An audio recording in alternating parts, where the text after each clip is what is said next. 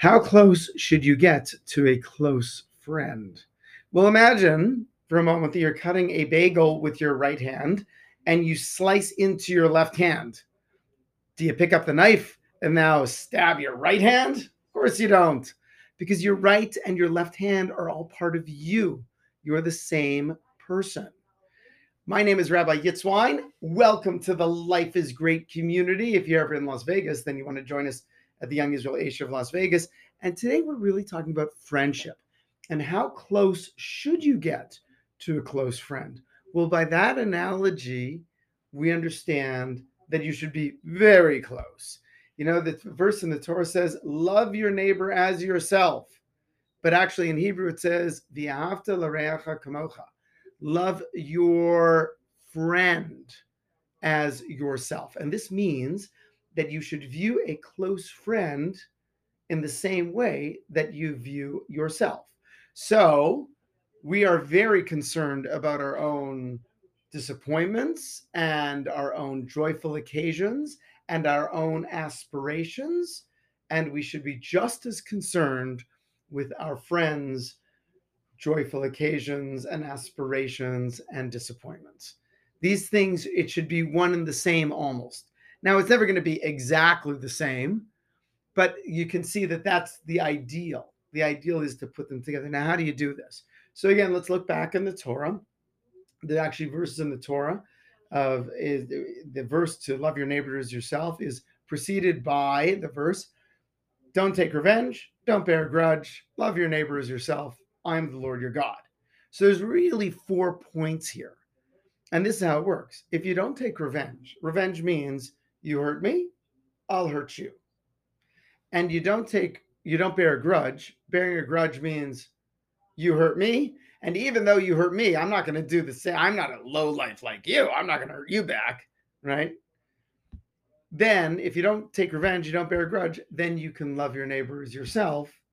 I'm the Lord your God to tell you, to remind you that only God knows what's going on in your heart.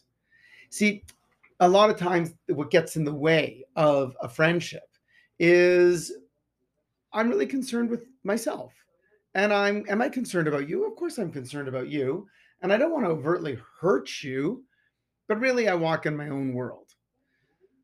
Truly loving your friend as yourself means, no, again, I'm identifying with your whole life in a very profound way. But what gets in the way often is, well, you ticked me off. Okay, so now I feel a little distant from you. And even if I'm not going to take revenge, well, I don't really, am I really bearing a grudge? I'm not really bearing a grudge, but now I'm distant. And I'm distant because I don't trust you as much, because you did hurt me. There was that inkling of disloyalty, or that thing that you did that kind of bother me. So I've distanced myself. But if we can learn to let all those things be water under the bridge and really stop and say, what is most concerning to me is your benefit. How much so? On the same level that I'm concerned with my benefit, I'm concerned with your benefit. Then what ends up happening is we become extremely close to other people. And that's really what real friendship is. Now, there's multitudes of studies that prove over and over, people don't need a lot of friends, but we need good friends. You need a good friend or two people that you really feel close with and are intimate with. And the people that are roaming this earth and have one or two or three really, really good friends, those are the people that experience the highest level of life satisfaction. So when we're talking about life is great, it's not about like, okay, let me become the most popular guy in the room. Let me be friends with everybody and that great socialite. Let me get 10,000 likes on my Facebook page, or just have like 100,000 Instagram followers. That's not going to help me with my life satisfaction as much as having one or two or three really, really good friends that I identify with their welfare as much as I identify with my welfare, and they identify with my welfare as much as they identify with their welfare. So the question is, when we look at, and a great example of this, by the way, is with children. So you ever like wonder like why is it that if a child, disappoints a parent or hurts a parent, very quickly the parent can get over it and go forward. So that's because naturally we don't take revenge and we don't bear a grudge on our with our children. It's much easier to when it comes to children to let it be water under the bridge. You forget about it and you move forward. And if we can train ourselves to do that with other people, then our life satisfaction will be much higher because our friendship quotient will be much much higher. So what's an example of it's such an attitude is it's less naturally prevalent with spouses. It's less naturally prevalent with other people, coworkers, but we want to train ourselves to do that. So let me give you two examples from the Talmud in terms of what it really means to be a close friend. So the first one is a great story, and I call these two stories. These are like Jewish consciousness stories. These are like you're Jewish, you got to know this story, and you have kids, you got to tell your children this story. When you put them to bed to the point where they could tell the story to their friends. So the first one is a story of a father and a son, and they're talking about friendship. And the son says, Dad, I got so many friends. I got like hundreds of friends. And the father says, that's interesting. I only have half a friend. So the son says, how could that be? Like, you're a popular guy. Everyone knows you. So the father says, well, why don't let's test out your friends. Now, this is the time of the time in Talmudic times when the Roman Empire is ruling the world. And the father said, why don't you go take a goat, kill the goat, put it in a big sack, go to your friends and say, listen, that you were in a bar, you got in a fight with a Roman centurion, you accidentally killed the guy, and you need their help to like dispose of the body. See what your friends say. Well, of course, killing a centurion, a Roman, war guy, that's a death sentence. So the guy did this. So the kid did this. He killed the goat, put it in the sack, goes around to all his friends. All his friends said, listen, don't talk to me. I am not interested in helping you. Right. And you might have been 100% right, and the Roman army fellow might have been 100% wrong. You know what? Go away. So the friend was a little the boy was a little down. He goes to his father. He goes, yeah, none of my friends would help me. Maybe they're not friends after all. So then the father said, why don't you go to my half a friend? Let's see what he says. So the boy picks up, knocks on the door of the half of the friend. Hi, I'm Shlomo's son, and my father told me about you. You're friends with him, and I was in a bar and I got in a fight with Centurion, and by accident I killed the guy. And like, can you help me dispose of the body? Well, listen, you're Shlomo's son. I got to help you. So he goes, come on, let's go. He helps him dispose of the body. And at the end, he says to the boy, he goes, listen, stay out of bars, stay out of fights. And most importantly, don't come back again. So the son went back to the father and said, yeah, you're half a friend. He helped me. So, but why is he only half a friend? Why is he half a friend? So the father said, well, what did he tell you when you guys are finished? He said, well, don't go to bars, don't get in fights. And by the way, you never met me. Like, don't ever come back again. The father said, that's why he's half a friend. Because the half a friend will still be there again next time you need him. Because the half friend has that loyalty. How much loyalty is exhibited in a true friendship? Well, this leads me to the other story in the Talmud. There were two boys. They grew up together. They became business partners, best friends. One of them was living in Israel. The other one was living in Rome. When the one who was living in Rome came to Israel, and they were doing like kind of an import-export business, so someone didn't like the business and accused the guy from Rome of being a Roman spy, got him into trouble, and the governor was even without full evidence said, "Okay, we're just going to kill you. We're going to execute you." So the guy from Rome said, listen, governor, if it's an execution decree, that's what it is. But, would you let me go back to Rome, get my affairs in order, say goodbye to my wife and children, and then I'll come back and you can kill me. And the governor started laughing. What are you talking about? I'm not going to let you go.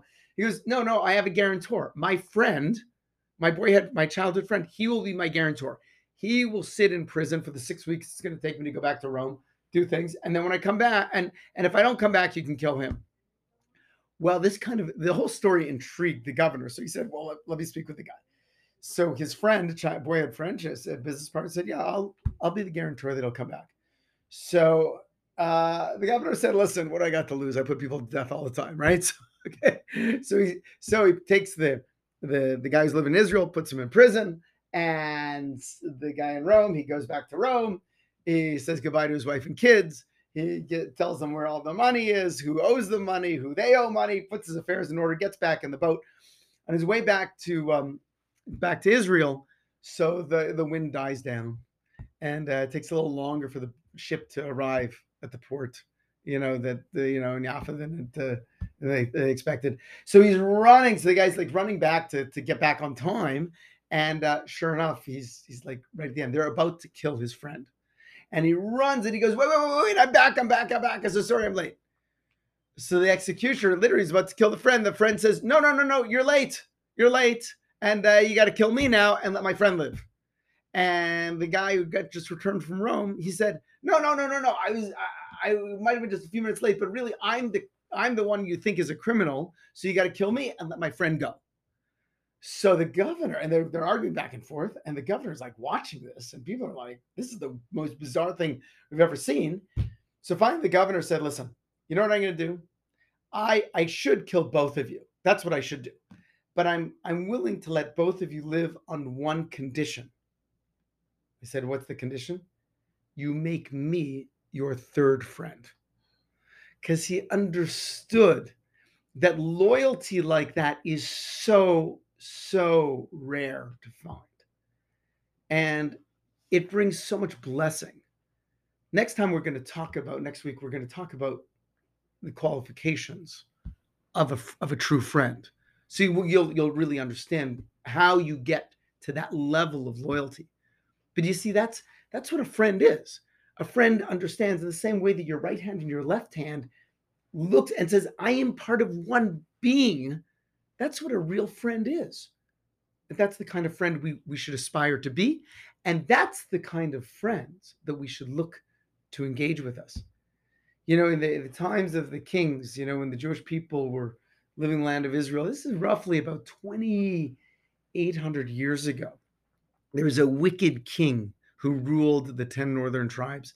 His name was Ahab, and married to the wicked Queen Jezebel. And they did all sorts of horrible things. They really influenced all the Jewish people to worship idols at that time. And there was the major prophet of that day was Elijah. And Elijah and Ahab were at each other, okay? And one time Ahab said, I'm going to kill Elijah. Elijah ran out, and the people knew where Elijah was, but they protected him. There was unity amongst the Jewish people. They worshiped idols, but they protected each other. They got along with each other. And because of that, the Talmud takes note that all the days of Ahab, even though they were idolaters, they never lost a war. Because when the Jewish people are together, when they have a sense of unity, a sense of friendship with each other, then the Almighty showers them with a blessing, a divine blessing of protection. See, it's not only emotionally satisfying to be very close to a person, but when we take this seriously and we have seriously peaceful relationships with others, then we are subject to the divine blessing of protection from every kind of difficulty.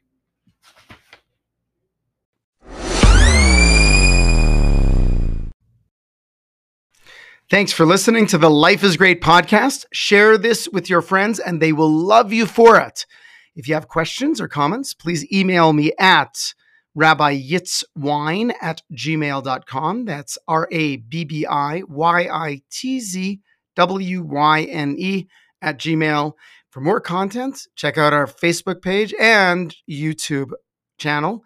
Thank you to Dana Rutherford for producing today's episode. And remember, if you decide to make it a great day, then your life will be great. Thank you for listening and being part of the Life is Great community. To keep these podcasts and other awesome programs available for free, please consider making a tax-deductible donation at yiaishlv.org/contribute.